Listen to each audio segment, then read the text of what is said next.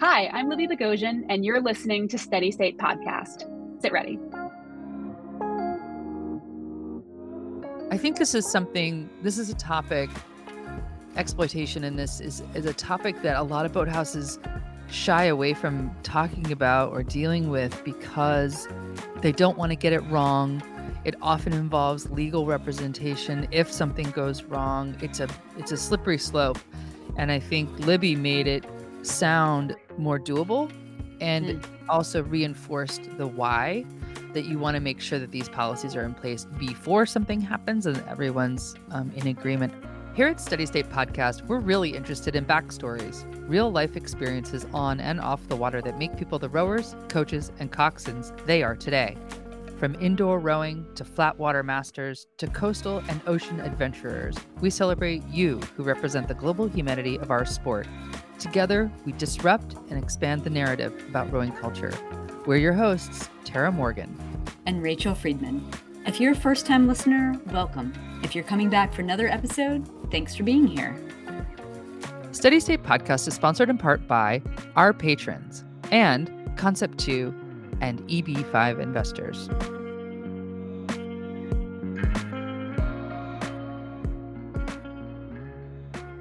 From an early age, kids are aware of stranger danger, but many of them have never thought about misconduct from known adults. Using SafeSport training as a springboard, coach and longtime rower Libby Boghossian leads in-depth discussions with her junior rowers about team policies and the concepts of consent, power imbalance, and coercion. She's helping to create a culture where everyone is enlisted in the effort to keep our rowing community safe. I know from my personal experience, policies were not in place before something happens, and then they're scrambling and making up policy as they go along. And you hope that you have a board member who's got a law degree or oftentimes clubs are so small, they need free legal advice. And, you just need to have all these things in place and have confidence to enforce the policies. I think that's what I've seen a lot of, is that people don't have the confidence to stand up to a parent or stand up to a coach. I know I've seen that in my own personal world, where a coach who was clearly abusive was pampered and forgiven, and, oh, he's just having a bad day kind of stuff. And it was chronic and really affected my relationship to rowing personally as a coach, that you feel betrayed by your boathouse. And I think boathouses are a second home. We talk about that a lot with adult rowers and junior rowers. It can be a second home, and coaches step into that role of being mentors and parent. It's delicate. It's very delicate. And while Libby was talking about what's happening there at Brookline High School, I really was thinking about how lucky I am to be at a club that is functioning in a pretty similar way right now as a master's program. Our board has really stepped up in the last couple of years, not only with SafeSport, but also just creating policies and disseminating the information that's important to our members and making it clear, like throughout the year, how things work, what the order of things are, if you need to reach out, if you need to report something or someone. But I really like that you mentioned that there are a lot of clubs out there that are teeny tiny that don't have that sort of structure. I think that's why this conversation is maybe even more important, so that a teeny tiny club knows that even if you don't have a giant board and you don't have a lawyer, it's still important to be thinking about these topics, to be aware of what's happening, to start thinking about policies, and that there are resources available to them. I think it's all under the guise of safety. We talked about Tom Rooks, the director of U.S. Rowing Safety, and Tom's been a resource for us even before he worked for U.S. Rowing on water safety, off water safety, great coaching relationships. And I would argue that this topic falls under your safety policies. So clubs that are looking to kind of organize themselves and create committees or create work plans for the year, let's put this at the top of the list. If you don't have these things in place, even just codes of conduct for your rowers to sign and agree to, and for coaches to agree to as well, and safety trainings, then maybe that should be number one on your list this year. It's hard to ignore is just like how squeamish we can get about this, and that there's such a discomfort level about stepping up when something's not right.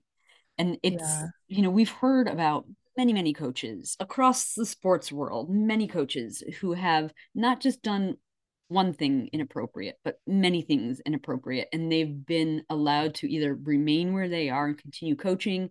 Or I think like Libby mentioned, you hear about coaches who are let go from one club, but then another club hires them. That happened here in DC with a coach who moved around a couple of times. Yeah, it's here And too. Mm-hmm. yeah, and it's just kind of crazy that it's like until you catch wind of what's happening. But I think that that's going to get harder and harder these days because of SafeSport, because of US Rowing's insistence that we all do the SafeSport training, but also that US Rowing is being really clear that there's a reporting mechanism in place. And it sounds to me like clubs and individuals are using that more and more. And let's also not underestimate the fact that these kids coming up have grown up with these cases in the mass media. They've grown up with the threat of cyberbullying and being exploited on social media. They've grown up with this, and they are far more woke than we ever were. And I would argue that our generation, you and I being 40s, 50s, that we're this generation that still has come from a very sexist, misogynistic upbringing. Our parents' generation, it just was the 50s and they just kind of went forward. And then maybe they got on board in the 70s with, some more progressive thinking. But we are still a generation that grew up with these very binary divides of gender and gender roles and overlooked some things. So this generation, much more woke, much more informed, and also their tolerance level for this kind of crap is way lower. Is way lower. And I think and their radar is way more acute. It's way more agile. And I'm not sure about this 100%, but it seems to me that younger people are also they feel more empowered. So when we've talked to not only Libby, but some other juniors coaches about how their kids kind of act around the boathouse and their awareness of things, I'm like, geez, I was not thinking about these things when I was 15 years old. So yeah, times are changing. Times are changing. And thank goodness for people like Libby who are making waves and the best kind. Yep, good change.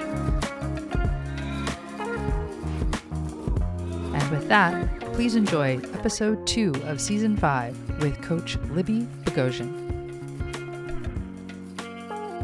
The kids are almost always the ones who see things happening. So the kids play a crucial role in helping our community to be safe, because perpetrators know to hide their behavior from other adults. And so realistically, it's probably not going to be me or my assistant who notices that someone is getting inappropriate Snapchats or weird text messages or getting asked to stay late after a particular class every single day. They're going to be the ones who notice. And so they should be the ones who are equipped with the information that they need to help keep each other safe. And they should know what to do if that happens. Hello. Good morning. Hello. Good morning. Nice to see you all. You too. Nice to see you and nice to meet you, Libby. Thanks so much for having me. Yeah. My name is Libby Boghossian. So today I live and work in Boston, Massachusetts. I am a curriculum designer. I work mostly in biotech, designing labs for high school and college students. I learned to row in 2003 at Narragansett Boat Club in Providence, Rhode Island. I've also rowed for Brown University and for Riverside Boat Club and New Haven Rowing Club when I lived in Connecticut. And I've coached for the NBC Juniors, the CRI Novice Girls and Masters, the Windsor Varsity Girls, the Choate Varsity Girls, Craftsbury, the Harvard Light Men, and now the Brookline Novice Girls. I continue to row out of Riverside Boat Club, where I am also on the board. And when I am not rowing, you can usually find me baking or spending time with my dog. On a scale of 1 to 10, how was your past rowing week? I'd give it probably about a 6. I've had to be pretty flexible in the last week because we actually just had a really big snowstorm here in Boston. And so I had to move some workouts around so that I wouldn't be, for instance, doing a 10-mile run in the middle of a blizzard. And then this morning we had to sort of dig everything out after all of the snow. And so it meant that my morning was a little bit tighter than normal. But frankly, I think that shoveling snow should definitely count at least half in terms of steady state. Yeah. Okay. So, one thing we do to help our listeners get to know our guests is we put you through a lightning round of questions we call the hot seat. Are you ready? I am ready. Port or starboard? Both. Sweep or scull? Skull. Bow seat, stroke seat, or engine room? Anyone who knows me knows my answer to this. Bow seat for sure. Head race or sprint race? Head race. Uni or tank and trow? Uni rolled down so that you can tuck stuff into what used to be the top part. Favorite coxswain command to give or receive? I actually have two, and one of them has to do with coaching novices on a really busy body of water. So I coach on the Charles, where it is extremely, extremely busy all the time. And the one call that I teach all of my novice coxswains to do without fail is in two, because if you have 8 kids in a boat and you tell them to do something, you've got maybe one or two of them who know what the thing is that you have just asked them to do and can actually execute it at the proper time. You've got about two of them who know what they're supposed to do, but kind of goof up the actual execution. And then you've probably got 4 or 5 who have no idea what was just said or weren't listening. And if you use the phrase in two, at least it gets their attention and they know something is about to happen. Because otherwise, you end up with half of the kids doing the correct thing and half of them not knowing that something is going to happen. And so the boat ends up pointed in completely the wrong direction. Oh And no. because it's the Charles, you have probably interfered with someone behind you who will then shout at you. But if you use in two, they at least know that something is about to change and they need to pay attention Yeah. and be prepared to do whatever the thing is. And hopefully they sort of get it right. Yeah. Okay. Okay. And just to clarify, you're coaching teenagers. And I'm now thinking, as someone who lives and co-parents a 15-year-old, I'm thinking I might be using into at home into time to do the dishes. That's why he doesn't row, but I think it's a good strategy. It's a good attention getter. Yeah. And because Yeah. otherwise it's just mush chaos. Anyway, okay, that's Yeah. good. What's Teenagers your don't other tend to one? like they don't like surprises. And so No, if you can give them no. a warning that something is about to change, they will probably still be cranky, but they might be a little less cranky. I'm just dying. That is hilarious. So using that at home. What's your second one? You had said you had two. My second one is actually probably from way back in college. At the time, we were finishing up our regular season. I went to Brown and rode there, and we were getting ready to finish up and head into the postseason. And our coxswain said to us, I want to send a message. And she was talking to us because we were trying to put down some really fast times to basically communicate to all of the other teams in the country, bring whatever you got because we're ready and we're going to be really fast. That's a good one too. Man, I'm adding that to my playbook for this season. Okay, favorite place to row? I'm pretty flexible. So I learned to row on the Seekonk River in Providence, Rhode Island. And it's really rough and really salty and really windy, but it made me super tough. So even though I love the Charles, I might actually say the Seekonk River in Providence, Rhode Island. Best piece of coaching advice you've ever received? I've got a couple, but the big one for me is think about playing the long game. So it's really easy to make kids really, really fast in the short term. You really load up on training, you do a ton of sessions and a ton of volume, 4 seasons a year, complete specialization. But you also really run the risk of burning them out or having them get injured. And frankly, I think this is the most important thing. You're also running the risk of just having them be really, really unhappy. Mm-hmm. So that's not in anybody's best interest. And my philosophy is that happy kids are faster in the long run, full stop. So I like to think of what I do with my high school kids as kind of training the teammates that I would be happy to have someday in the future. So I still row 6 days a week, and the women that I train with are incredible. So I want to row with people that are, skillful rowers and are fit and are good athletes, but I also want to row with folks that are good teammates. So they're hardworking and they're empathetic and they're interesting and they're kind and they are, punctual and show up at 5:15 in the morning. So you're not all waiting around for them. But I think that that's really important. And I've actually been rowing and coaching long enough that I've actually had a couple of kids that I taught to row when they were in high school. They grew up, they went to college, and then they became my teammates. And one of them actually was my pair in the bow pair of the Riverside 8 at Head of the Charles in 2017. How was that? What did that feel like? That was an absolute blast. Entertainingly, the two of us row a lot alike. Yeah. Who would have thought? Yeah. I've heard from a lot of coaches, and I think Tara and I, as coaches, want to develop rowers who are also good people. But I like the way that you phrased it, is that not only are you helping develop good people, but good teammates for the long haul. And that's a wonderful way of thinking about it. Yeah, I've been lucky that I've had a lot of time working with teenagers. So I've been a coach, I've been a teacher, and then I also did what we call the triple threat. So I taught, coached, and lived in a dormitory at a boarding school for a number of years. And so I have lived in a dorm with a bunch of 17-year-old girls. And it's really important to think of them kind of as whole people and not just as students, not just as athletes. And that makes a really big difference. All right, we've got one more question. Tara, you want to ask it? Oh, sure. Coffee before or after a row?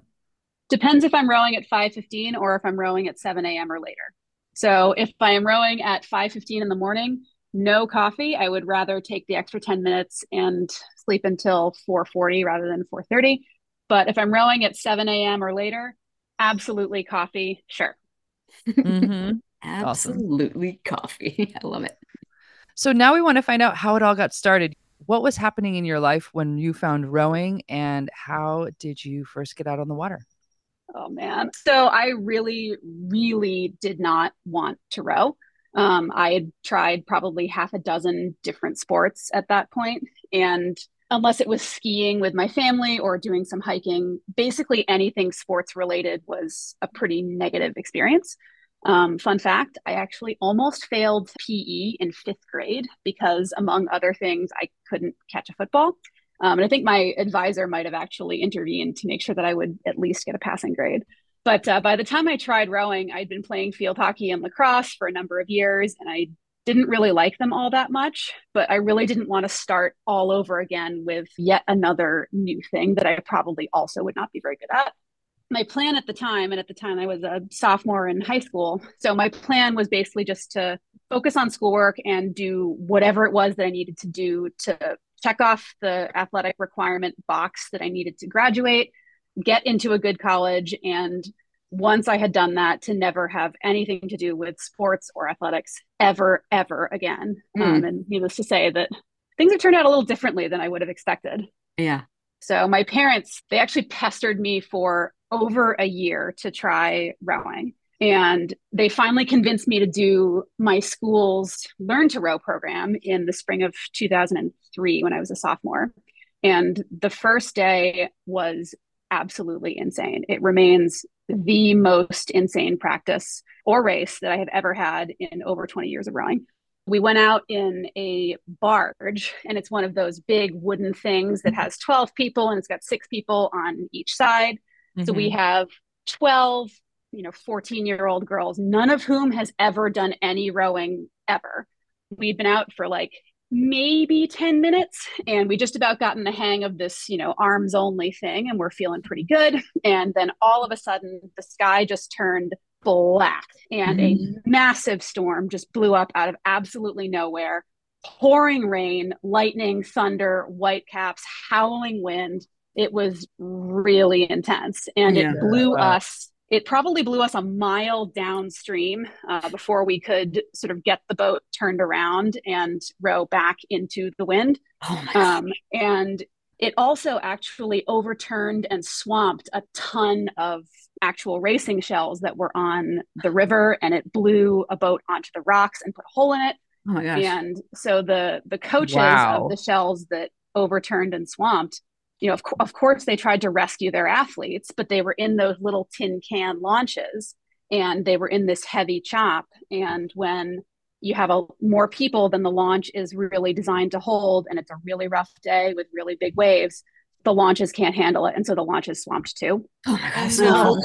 Oh no. I know, it was really bad. And this is in April in New England, and so the water so chilly. It's really cold. So the good news is that everybody actually ended up being okay. The state police Marine unit actually had to come and rescue a whole bunch of people, and some people had to be taken to the hospital for hypothermia. But amazingly, everybody was actually okay in the end. Wow. And you're like, welcome to rowing. This is great. I know. How did you go back for another day? Oh, my mom got an earful when she picked me up that day. I was like, what did you sign me up for? Yeah. But I mean, amidst all of this chaos, these 12 novice girls, we somehow figured out how to row some vague approximation of full slide. And we kind of flailed and zigzagged our way back to the dock, got there just in time for the end of the storm. Did come back for day two. Day two was definitely an improvement over day one, but not much, because our coach was so traumatized that she didn't want to take us out on the water. And so she stuck us all on the ergs and had us do a 2K. Oh my gosh. So that day one experience, I mean, we could have a whole conversation just on safety based on that day one experience.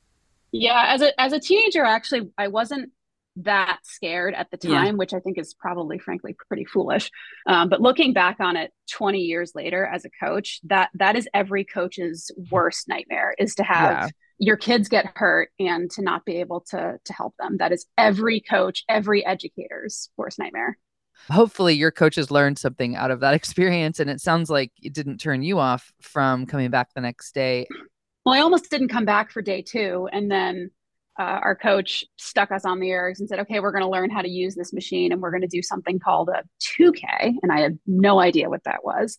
And I had never heard of erging, forget even trying it.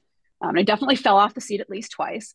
But I was so used to being bad at sports that I was really perplexed when I got to a point where the little counter thing said 0 and everybody else was still going for at least another minute. And I was 100% sure that I had screwed something up, that I had done the wrong workout, or that I had, done something wrong, particularly because the varsity coach at that time was watching, and she comes over and kind of looks down at the monitor. And I was like, oh no, here we go. This is going to be yet another coach who screams at me. But she actually wasn't mad. And she said, hey, she introduced herself, and she said that it was too late to join the team that year, but that I should definitely try out next year. And in the meantime, to keep in touch. I don't know that would have been enough to kind of sell me on rowing after, almost drowning on day one and then doing an excruciatingly painful 2K on day two.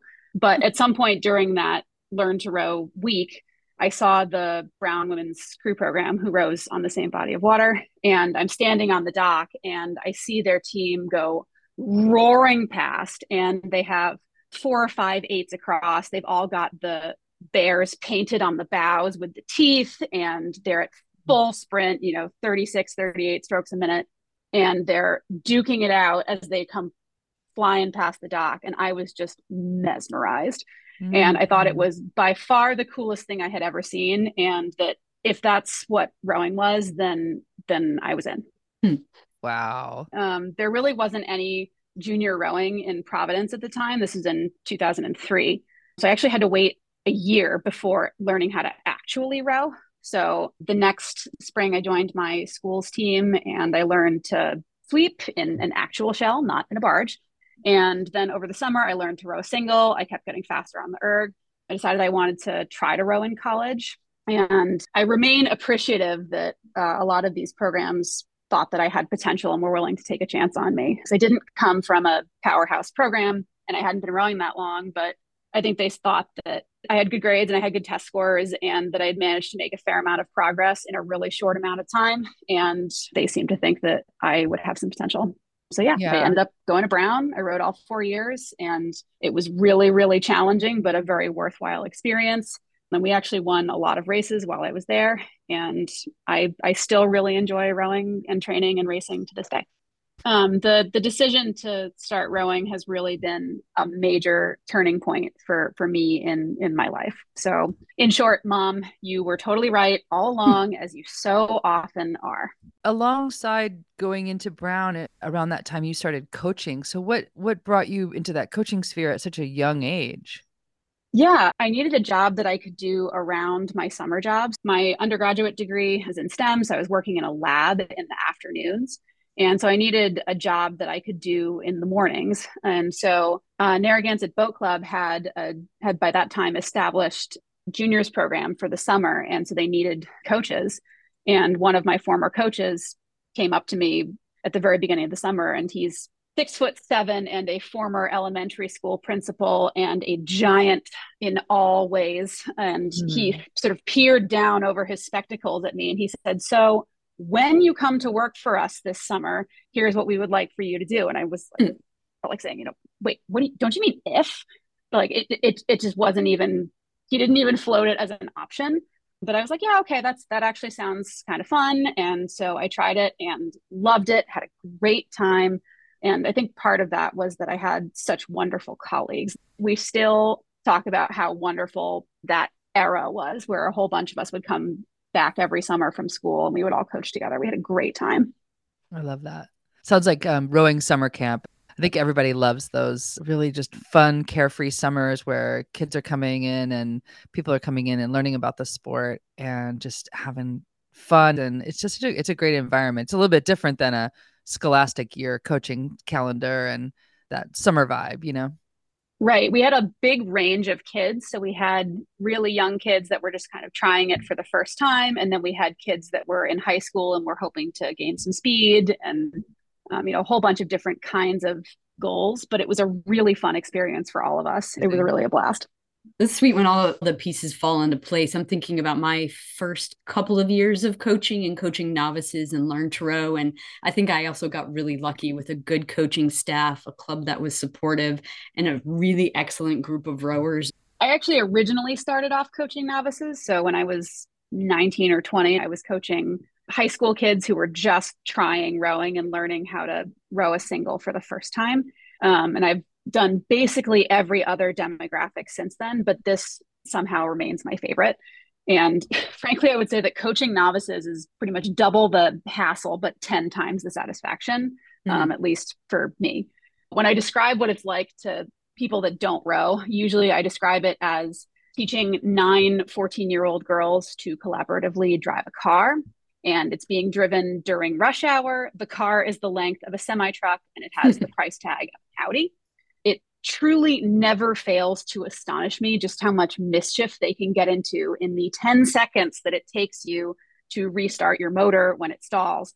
They drop stuff and they crash into things and they forget to watch where they're walking, and they manage to walk off the end of the dock into the river, which at least one kid does every year.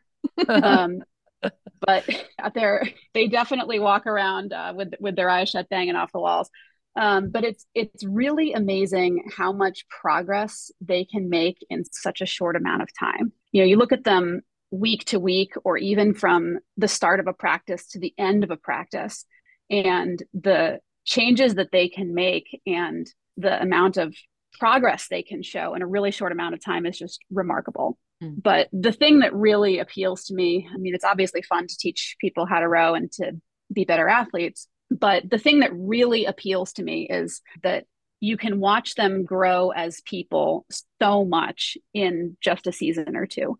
And of course, they get more skillful at rowing, but they make new friends and they find their community and they get more organized and more self-confident, and they're able to plan ahead a little bit better, and they're more comfortable with their body. And it's really remarkable to watch that. I coached at a boathouse where we had the fresh 12 and 13-year-olds showing up in the summer for camps.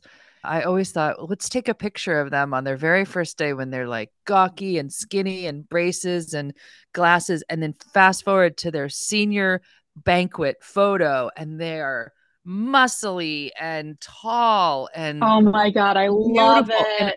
I do something somewhat similar. So I tend to make a 3-minute video at the end of each season. The kids are like, oh my God, look at us. Like, look, oh God, our oars are everywhere. And they're like, we're bumping into each other. Look, that's so, geez. And then they look at the footage from the end of the season and they forget how far they've come. The other thing that also just really appeals to me is, at least with most high school novice girls, they are so excited about everything. even just really small things that most of us take for granted, they find incredible. So, like the fact that we drive a motorboat during practice, we don't notice that anymore. But whenever I explain this to kids, I say, hey, I don't stand on the bank and have you row back and forth in front of me.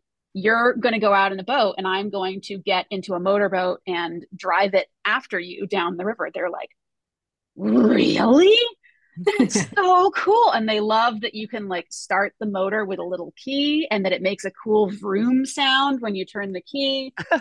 They love like the turtles and the boats and the bridges and the birds. They look at the erg memory screen and there's the little heart on the memory screen. They, in all of their wisdom, decided that this was an emotional support heart and that it was clearly there because you've just done a really hard workout. And so they were like, oh my gosh, I have an emotional support heart too. Oh, this is so great. And I mean, they're so excited about absolutely everything. Yeah. And even though they get a little confused sometimes, it does kind of warm my heart and it reminds me to appreciate the small things too. It sounds like you have a lot of fun with them and that they make you laugh, but you can't take your eyes off them for a second. Yeah, they of course do make me laugh. I try so hard to laugh with them rather than at them, but sometimes it's really difficult. So for instance, I once had a kid in the first like 2 days of the season, we're still on land and learning how to use the ergs. And we're talking about, okay, so we're going to go to the boathouse for the first time tomorrow. And here's what you need to bring. And here's what you need to make sure that you need to have a full water bottle and you need a hair tie and sunscreen and all this stuff. And one of the kids goes, I have a really important question. So where do I buy a rowing bathing suit? And can it be a one piece or does it need to be a bikini? Good question. She was thinking ahead. Oh yeah, that's basically what I said. Yeah, but sometimes it is a little hard not to laugh. On the last episode, we met 3-time Olympic medal-winning coxswain Mary Whipple, who founded Ninth Seat to offer camps, resources, and community for coxswains. Mary tells us about lucky breaks and logistics, and why being a motivator isn't at the top of her coxing list. If you missed it or any of our episodes, listen at steadystatenetwork.com/podcast or on your favorite podcast app. And while you're there, could you leave us a review? When you do, it helps our podcast get noticed and reach more ears. Steady State Podcast is sponsored in part by Breakwater Realty Group. Daydreaming of new lakes, rivers, and coastlines to row and play on? Consider a home in Maine. The Breakwater Realty Group, brokered by eXp Realty, can help you find your home away from home or relocate to a new primary home with ease. Connect with the team by visiting breakwaterrealtygroup.com and scheduling an obligation-free buying consultation. Maine, it's the way life should be. In 2, we're back with Libby Boghossian. That's 1, 2. You know, I grew up with coaches, and Rachel and I both have been lifelong athletes and softball and various sports. And I wanted to switch into our conversation about SafeSport and the relationship between coaches and athletes. And I have always valued so much my coaches. They've been surrogate parents in a lot of ways. They've been mentors in every possible way. And I've only had an issue when I was an adult in a co-coaching and a peer environment. And I want to ask you about what you're doing with your initiative around SafeSport. And if you can maybe break down and tell our listeners, what is SafeSport and how is it being used in the rowing world? Okay, so SafeSport is a pretty new organization. It was created by Congress in 2017, and it was created in response to many reports of abuse in sports that became public. So for instance, Dr. Larry Nassar, formerly of USA Gymnastics, and it does a few things. So it provides rules that teams and coaches need to follow. It provides trainings for adults who coach and or interact with athletes, and it handles reports of misconduct and consequences if necessary. For Rachel and I, in our world, and also now as U.S. rowing members, we're all required to do the SafeSport training. So that came from USOC down into US rowing, and now it's not just coaches who are required to take it, but now people who are US rowing members. Why is this issue important to you in your coaching now? Why does this really resonate for you? I would like to preface this by saying that I'm not an expert, and this is something it feels really personal to many of us. And I unfortunately have seen misconduct take place in a variety of different contexts. So as an athlete, as a student, as a teacher, as a coach, and also as a board member. And it's been in the news increasingly in the last few years. So we had, for instance, Jerry Sandusky, as well as the recent articles on Kirk Shipley and Ted Nash and Connell Groom that have been in the mainstream media. And then, of course, the big famous Boston Globe Spotlight series on abuse and the cover-ups within the Catholic Church. And this is clearly an issue that unfortunately is pretty prevalent. And it really hit home for me when the Spotlight team from the Boston Globe, they wrote a similar series on the issue of abuse in private schools. And when it was published, I was actually teaching, coaching, and living in a dorm as a dorm advisor at Choate Rosemary Hall, which was one of the schools that was named in the article. So the Spotlight team discovered in their investigation that the administrations at a number of schools, including Choate, knew that abuse had repeatedly taken place. And they not only didn't report it, but they also allowed the perpetrators to leave quietly and then get jobs at other schools. And I think we've actually seen almost identical patterns happening in the rowing world, where you have coaches who are asked to resign from one program after engaging in some form of misconduct. They go to another program and then they repeat the same behavior at that next program as well. And unfortunately, rowing programs are subject to a lot of the same pressures as schools. They don't want the bad publicity. They often don't want to acknowledge it because there's a risk of being sued. And I think what this shows us is that this is a really pervasive issue, and it's not just limited to sports or to rowing. For juniors athletes, what sort of training exists through SafeSport, and what sorts of things are your club doing to stay and keep your community safe? Athletes do have to take a 90-minute official SafeSport course when they turn 18 and they're no longer a minor. So even though they're still in high school, they are legally an adult. And so they have to take a special training. And there is a similar course for younger teens that kids can take. It's, I think, 20 or 30 minutes.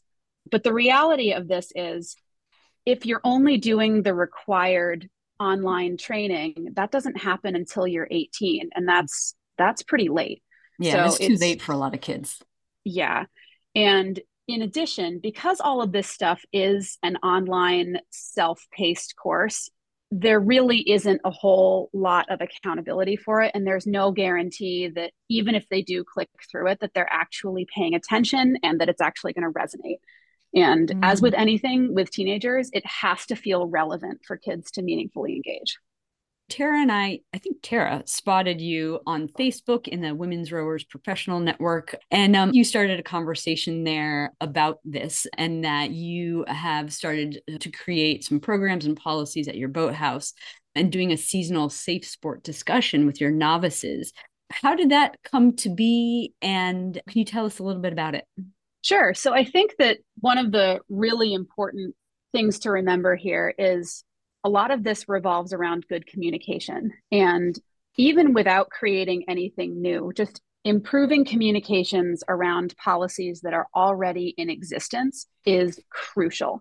So for instance, making sure that parents and kids and coaches are all on the same page and they all understand what the requirements are around stuff like one-to-one communications, use of a locker room, use of social media, physical touch. It's helpful if every single person is on the same page so that everyone is aware of what the expectations are. And that's especially important whenever you're dealing with minors, but it's also important for programs that only involve adults. At Riverside Boat Club, where I row and also serve on the board, we have a very detailed, what we call code of conduct for all of our members, even though almost all of our members are adults. And it explains in detail every policy that we have against stuff like hazing, discrimination, theft, online misconduct, sexual harassment, all of that sort of stuff. All of our policies are listed in this document. And every member and coach agrees to abide by it when they join the club. Every person who comes through the door is supposed to have read this, understand it, and they agree to follow all of these rules. And we also have a reporting form that people can fill out if a member or a coach violates any of these policies. So, for instance, if you have an athlete who has lost their seat race and they were really angry, they got back to the dock and they had an altercation with their coach and they clocked their coach, that obviously would be a major violation of our code of conduct. So the complaint would then go to the board, we review it, and we have a very clear set of procedures already in place that we can follow to make sure that we understand exactly what happened, discuss it with the people involved, and then to issue any consequences if necessary. But this helps us make sure that the whole process, start to finish, is as fair and objective as possible, and everyone is held to the same standards. And a lot of scholastic teams have something pretty similar, but the common thread that they have is everybody needs to be aware of what the expectations are and the potential consequences before something happens. So whether that's academic integrity, hazing, vaping, it's not fair to do a bait and switch. It's important to lay out what all of the expectations are in advance and to have a procedure already decided and in place so that you can take care of it if something does happen. We often find that our listeners fall into a couple categories. They're masters coaches, they are current masters rowers, they are often parents. And some of the questions we get and we see are, where can I find a copy of a code of conduct that I can put into place in my boathouse? And I think you're in a situation where it's a very established policies and procedures and programs. And I think there's still a lot of little tiny baby clubs who barely have safety waivers. And I just wanted to acknowledge that and say that there are plenty of resources out there. So if people who are listening to this episode are like, whoa, whoa, whoa, that's something beyond what we have and we want to do that, that we'll post links and some helpful resources for that. Totally. So we actually make all of our documents and procedures available to the general public. So if you go to the Riverside website, you can see our code of conduct, our member handbook, and that includes all of the stuff about, cold water rowing and recommendations for rowing before dawn and things like that. But all of that stuff is free and available on our website if you want to look at it. And as an aside, I think you will never regret clearly laying out your expectations in writing in advance, whether you're a master's rower or you're a coach or you're running a program. It's a really good and proactive step to take when it comes to just run-of-the-mill issues that teams tend to run into.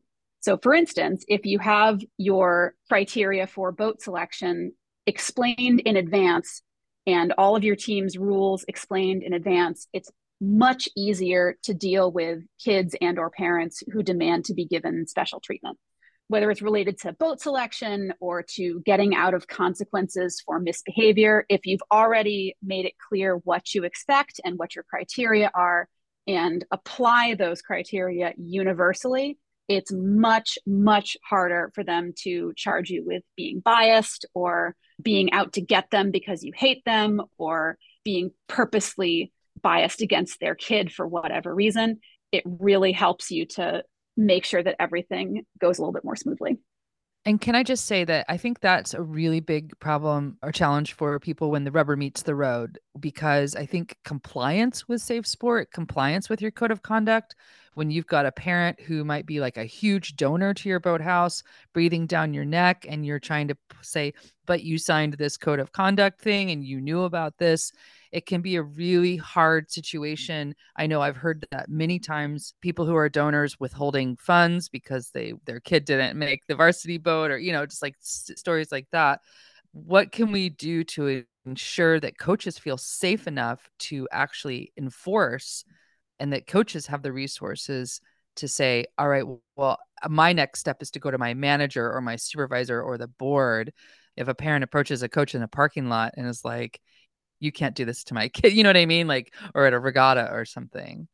I can certainly empathize. I have had parents get pretty upset with me over stuff like boat selection. I actually had a parent that pushed me into a wall about 10 years ago. He was very, very upset.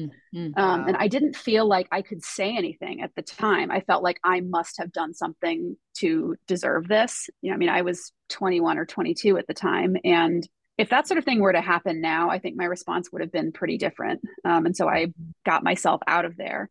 But this is where it's really important to make sure that your coaches and your board of trustees and your program director and any other sort of important powerful figures are all on the same page and that they're willing to back up their coaches. I wish that had been the case at the time for me. And if you felt like that as a 20, 21-year-old, imagine what a 14-year-old feels like coming up against the same situation. So it sounds like what you're creating at your boathouse are not only policies to put in place and get everything in writing, but you're also creating an environment where your athletes say, if something doesn't seem right or feel right to me, this is what I can do. Because I remember being a young athlete and just being like, the coach is in charge, whatever happens, Right. happens. And we don't always know where we should turn when something doesn't go right or seem right or something downright inappropriate happens. And there's so many delicate psychologies to a child's relationship to a coach because that coach might be in a parent role, providing that kind of a feeling for that child or that kind of a validity for that child. When I was rereading this morning the Washington Post article about Connell Groom, the original article that he wrote back in July, that kids who really want something really bad will do anything and will put up with anything and tolerate a lot. So can you talk a bit about what you call the difference between unpleasant and where it draws the line with abusive? Sure. But I think before we do that, it would actually be pretty helpful if we kind of remind ourselves of what it's like to be a teenager and the Mhm. context in which they exist. I think that will shed a lot of light on things. Mhm. So when we think about what it's like to be a teenager, they're trying to figure out how to navigate the adult world, which is really, really difficult. And they literally wake up one morning and they have a totally different body and all sorts of new expectations and pressures that have suddenly appeared. But their brains and their problem solving skills have not kept pace with all of these other changes. And they're going to be playing catch up brain wise for about another decade. So, some degree of self absorption and inability to think big picture is really normal for teenagers. It's just the way their brains are wired for the time being.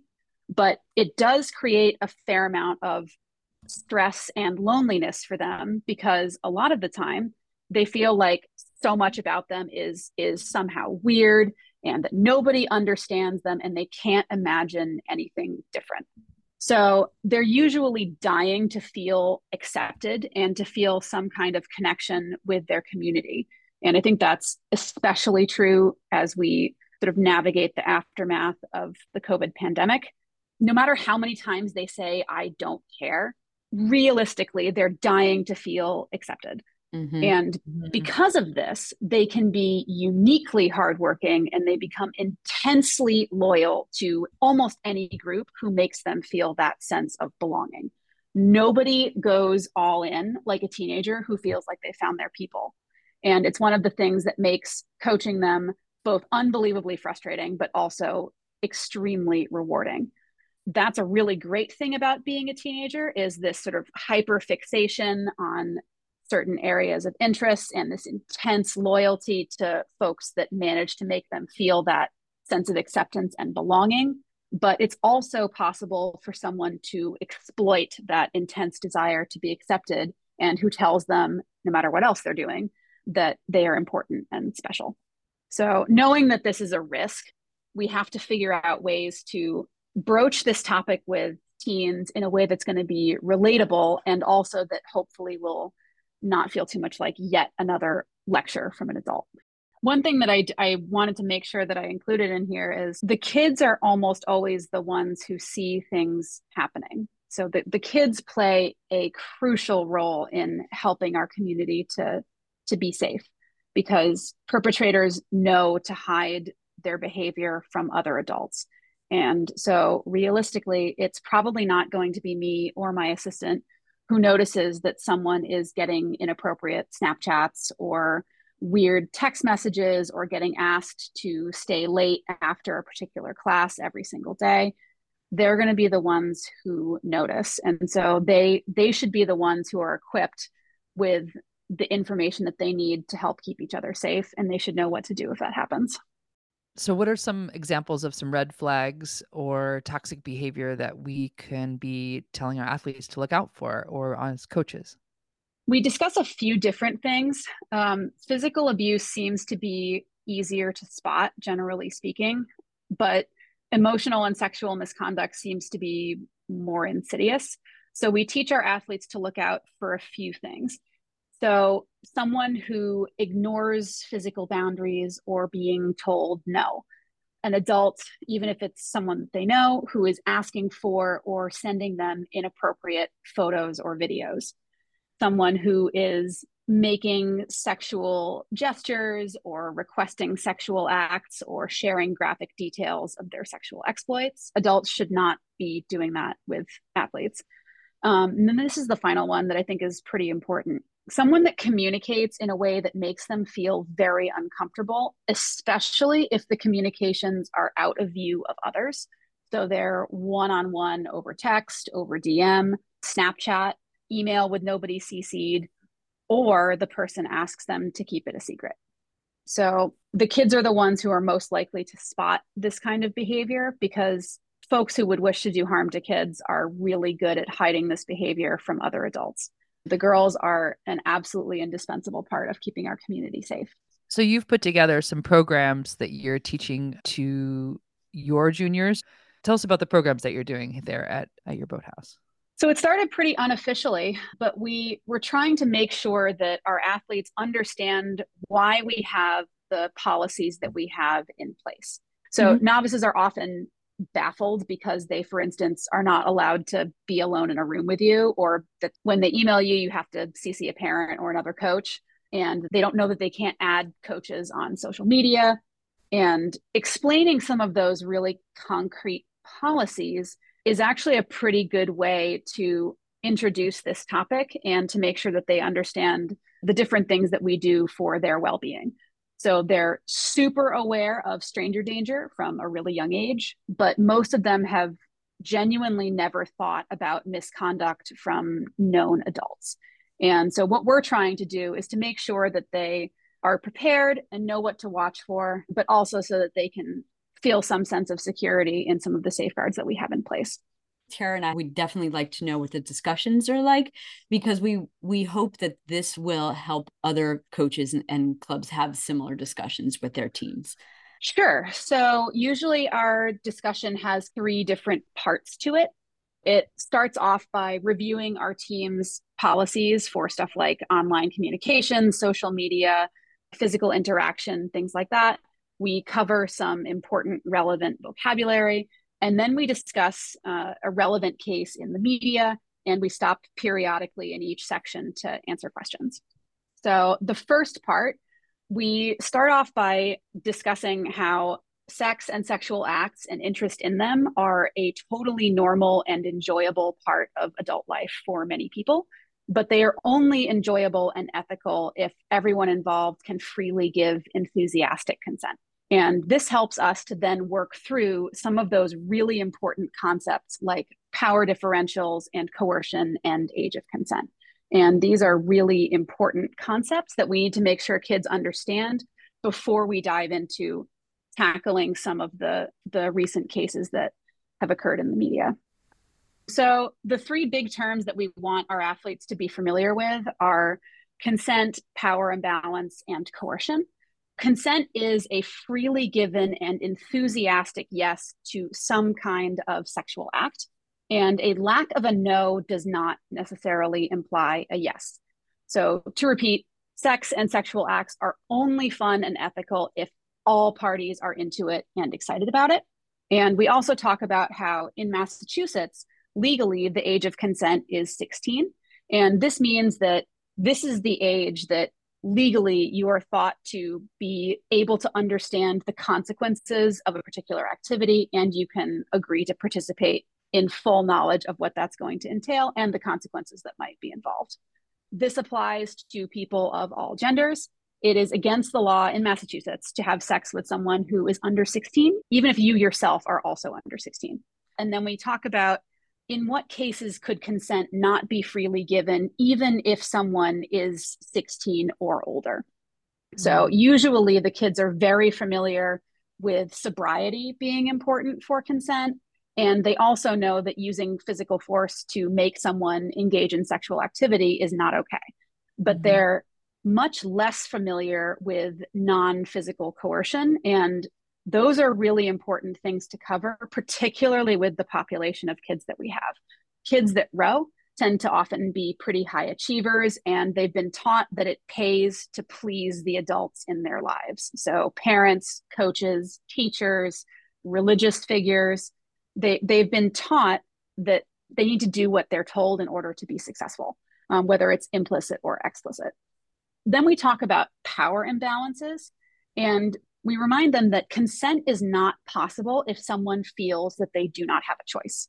So a relationship that has a power imbalance is when one person can influence things like money, a place to live, a job, your place on the team, or your reputation. Having power over someone can influence how comfortable they feel saying no to sex or sexual acts. And somebody may genuinely fear negative consequences for not consenting. So we then have them talk about what kinds of power imbalances they see in their own lives. So in what situations they are the person who has power, and in what situations another party has power. And that's often pretty instructive. Finally, the last term that we want to make sure that they understand is coercion. And coercion is the practice of getting someone to do some kind of sexual act, and this part is key, often in a non-physical way. So examples might include threatening to get someone expelled or fired or deported or arrested, release explicit photos of them, something similar, if they don't agree to participate in sexual acts.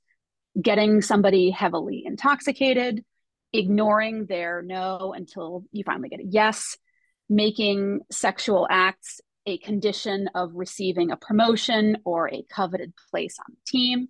And then this last one, I think, is probably the most important, using guilt. And this is really important for high-performing teens. You might get something like, I took you out to an expensive dinner, and the right thing for you to do would be for you to do something for me in return, and I should get to decide what that is. That would be the polite thing to do. Or they might say, it's been such a long time since I've had sex. I can't believe you're just going to go home. If I'd known that you were going to be so rude, I wouldn't have invited you here. So guilt is something that's very, very important to keep in mind, because it's not physical coercion, but it is coercion. And once we've covered that stuff, that gives us a really good background for being able to discuss an example or two that's been in the media, and they're much more readily able to identify what behaviors were and were not okay in each case. So for instance, even if it was two adults, what other factors were present that made it so that one person could not freely and enthusiastically give consent? Yeah. What sort of feedback have you gotten from your athletes and from parents? Because I can see this being a very delicate issue to discuss around the boathouse. I would actually say the feedback has been overwhelmingly positive, but I was actually anticipating a fair amount of fallout from parents, because discussing anything to do with sex or sexual activity can be pretty controversial.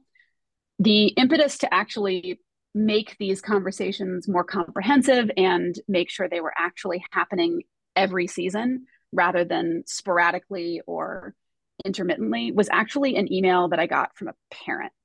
So she had read an article in the media about sexual abuse in sports, and she forwarded it to me and said, I would love to know if you might consider discussing this with the kids. I broached the topic with our program director and I offered to take on the task myself. And I said that I thought it was very important and that I was down to deal with whatever flack I might catch from parents or admin. And he said to go for it. And the team's board of directors has also been very supportive of these efforts in the time since. And when we do these talks, we tell the kids in advance what day it's going to occur. So we stick it on our team calendar so they know it's coming. And we also give the parents a heads up that we're going to be having our seasonal SafeSport talk and talk about stuff like team policies.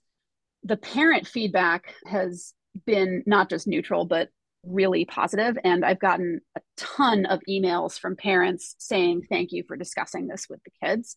And it's obviously an issue that people really care about, but parents seem to have a hard time talking about it with their kids. And I had a parent who told me that they tried to discuss this with their teenager and the kid was so mortified that they practically ran out of the room.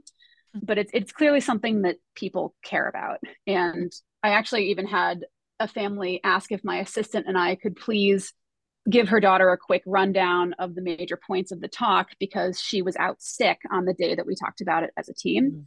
And we said that we would, and we did. But I think the most important feedback by far has actually been from my athletes themselves.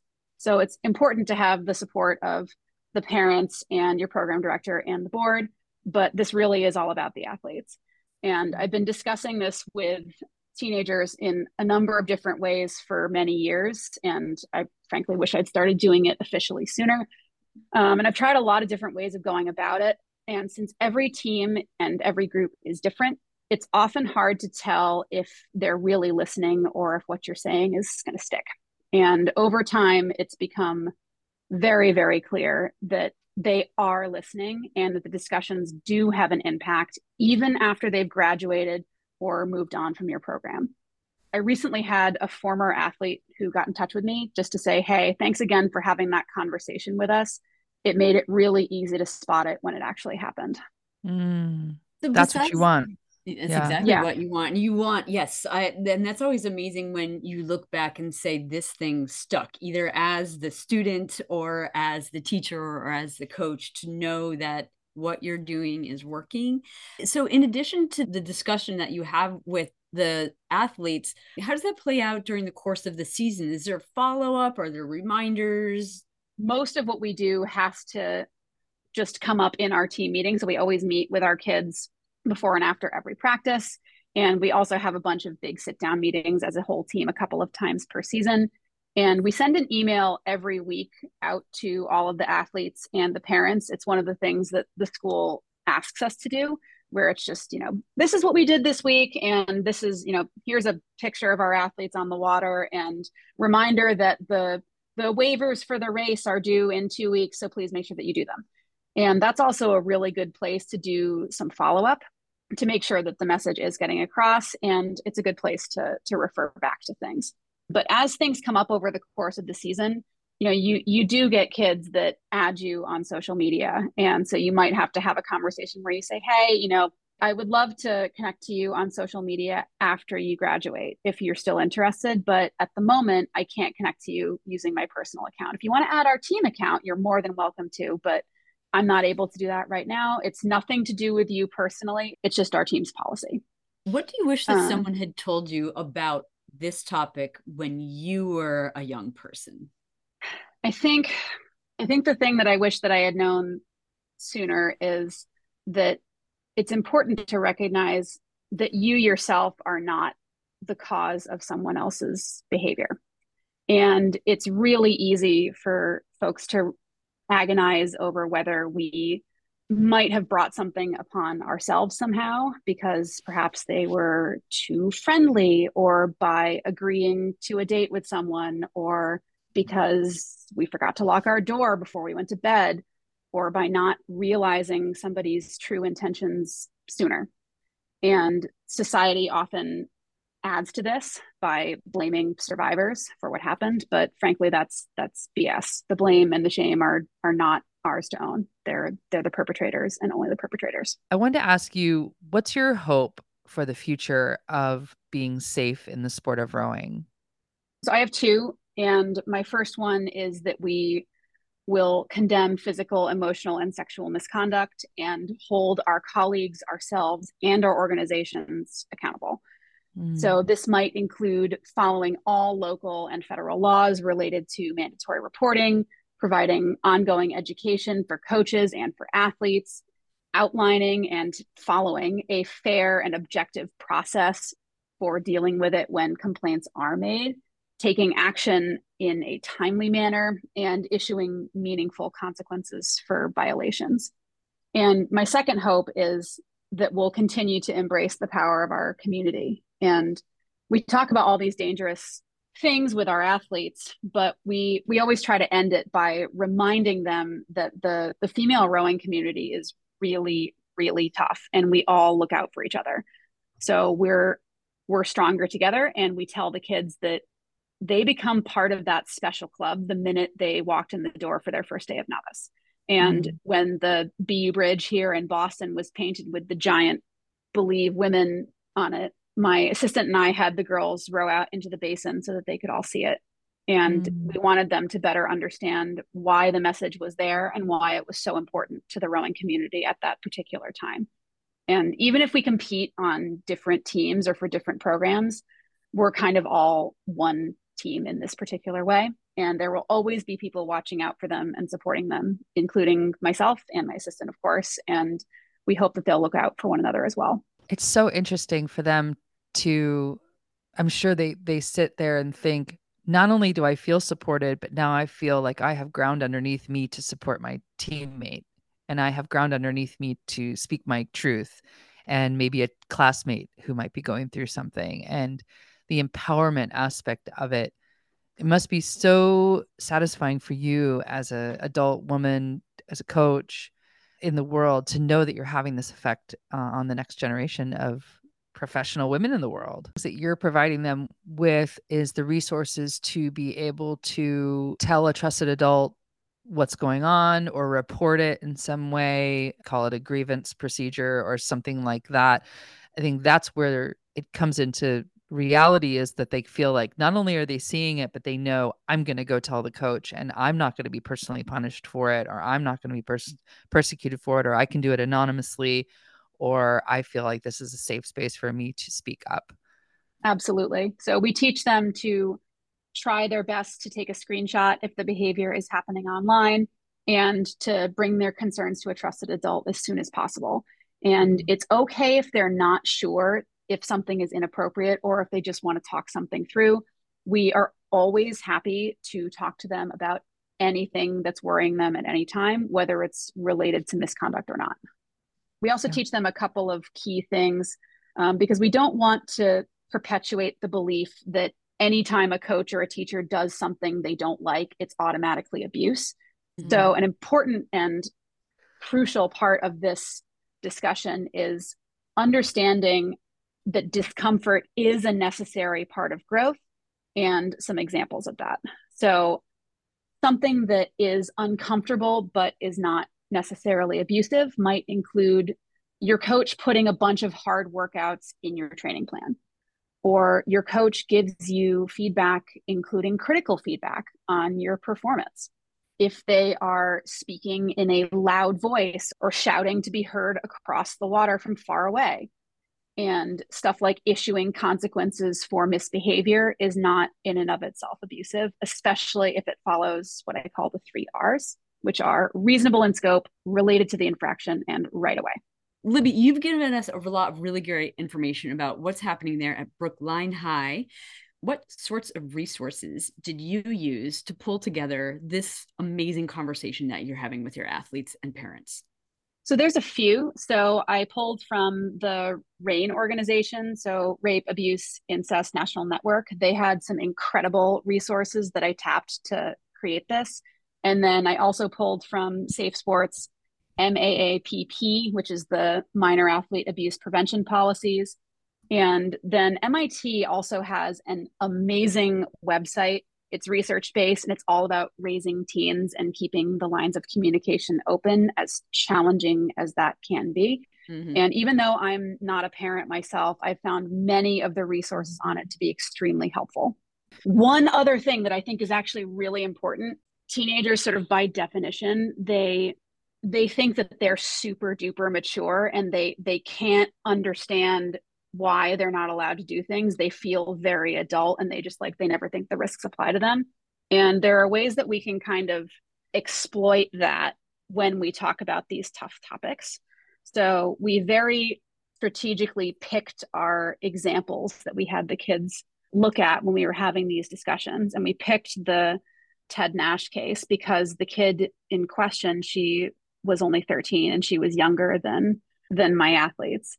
And because of the way they're wired, they never think that they are too immature to handle a particular situation. They're like, yeah, that sounds unpleasant, but like, I guess I can kind of deal with it. And it's often really helpful to have them consider if they would still be okay with it if they had it happen to a younger sibling or to a younger classmate or anyone that they would feel protective of. And the minute you frame something in that way, it changes everything. Well, Libby, this has been really insightful. I'm really impressed by all the work that you're doing there and the initiative that you've taken to bring this to your programs and to your kids. And thanks so much for sharing all of this with our listeners. Thank you so much for having me. I'm hopeful that over the next couple of months that I can finish putting together the presentation that I've used with my athletes and make that more publicly available. I've actually had a chance to share it with the high school whose program I coach, and they have a sexual assault awareness program that has been using parts of it, which I think is really great. But I'm always eager to hear from other folks and hear what you're doing, what you've tried that's worked. So please drop me a line anytime. So thank you so much. This has been really, really great. Yeah, thank you so much. I really appreciate it. Never underestimate the power of just like sheer unadulterated fury, frankly. To see photos of Libby and get links to the people, clubs, policies, and resources mentioned in this episode, check out the show notes on our website. Thanks to our patrons whose support helps make this podcast possible. Join our team for as little as $5 a month at steadystatenetwork.com/Patreon. Steady State Podcast is sponsored in part by RoSource, providing creative design services for clubs, organizations, and regattas. Get the design help you need at rosource.com. Hey, Tara, I think some listeners might not know that Steady State is more than a podcast. Absolutely. Absolutely. Absolutely. We should definitely tell them about Friday mornings when we get together for coffee chat. We talk about rowing, racing, technique, and deep dive into things like inclusion and leadership. We hope you'll join us Friday mornings at 8 a.m. West, 11 East, live on Instagram. Grab your favorite mug and be a part of the conversation. And sometimes we all need buddies to help get us through long workouts on the erg. So we lead Steady State Sundays once a month at 6:45 a.m. West, 9:45 a.m. East. Join us on the third Sunday of the month until March. When you sign up for this free 60-minute virtual erg workout, we provide cues and insights to keep you motivated along the way. So register at steadystatenetwork.com/steadystatesunday. This episode was written, produced, hosted, and edited by me, Tara Morgan. And me, Rachel Friedman. Tara provides additional audio engineering and is our sponsor coordinator. Rachel manages our website, social media, and e-newsletter. Our theme music is by Jonas Hipper. Between us, we have nearly 40 years of rowing, coaching, and coxing experience. Hey, this is Tara. I'm based on Vashon Island, Washington. I founded Seize the Oar Foundation in 2013, and I'm fanatic about coaching Learn to Row, and Pair is the best boat. Hard stop. Hard stop. And this is Rachel. I'm a longtime rower, coach, and coxswain in Washington, D.C. I'm the owner of RoSource, and I'm a tiny bit squeamish about sculling. Find us on Instagram and Facebook at Steady State Network, Seize the Oar, and RoSource. In two, way enough. That's one.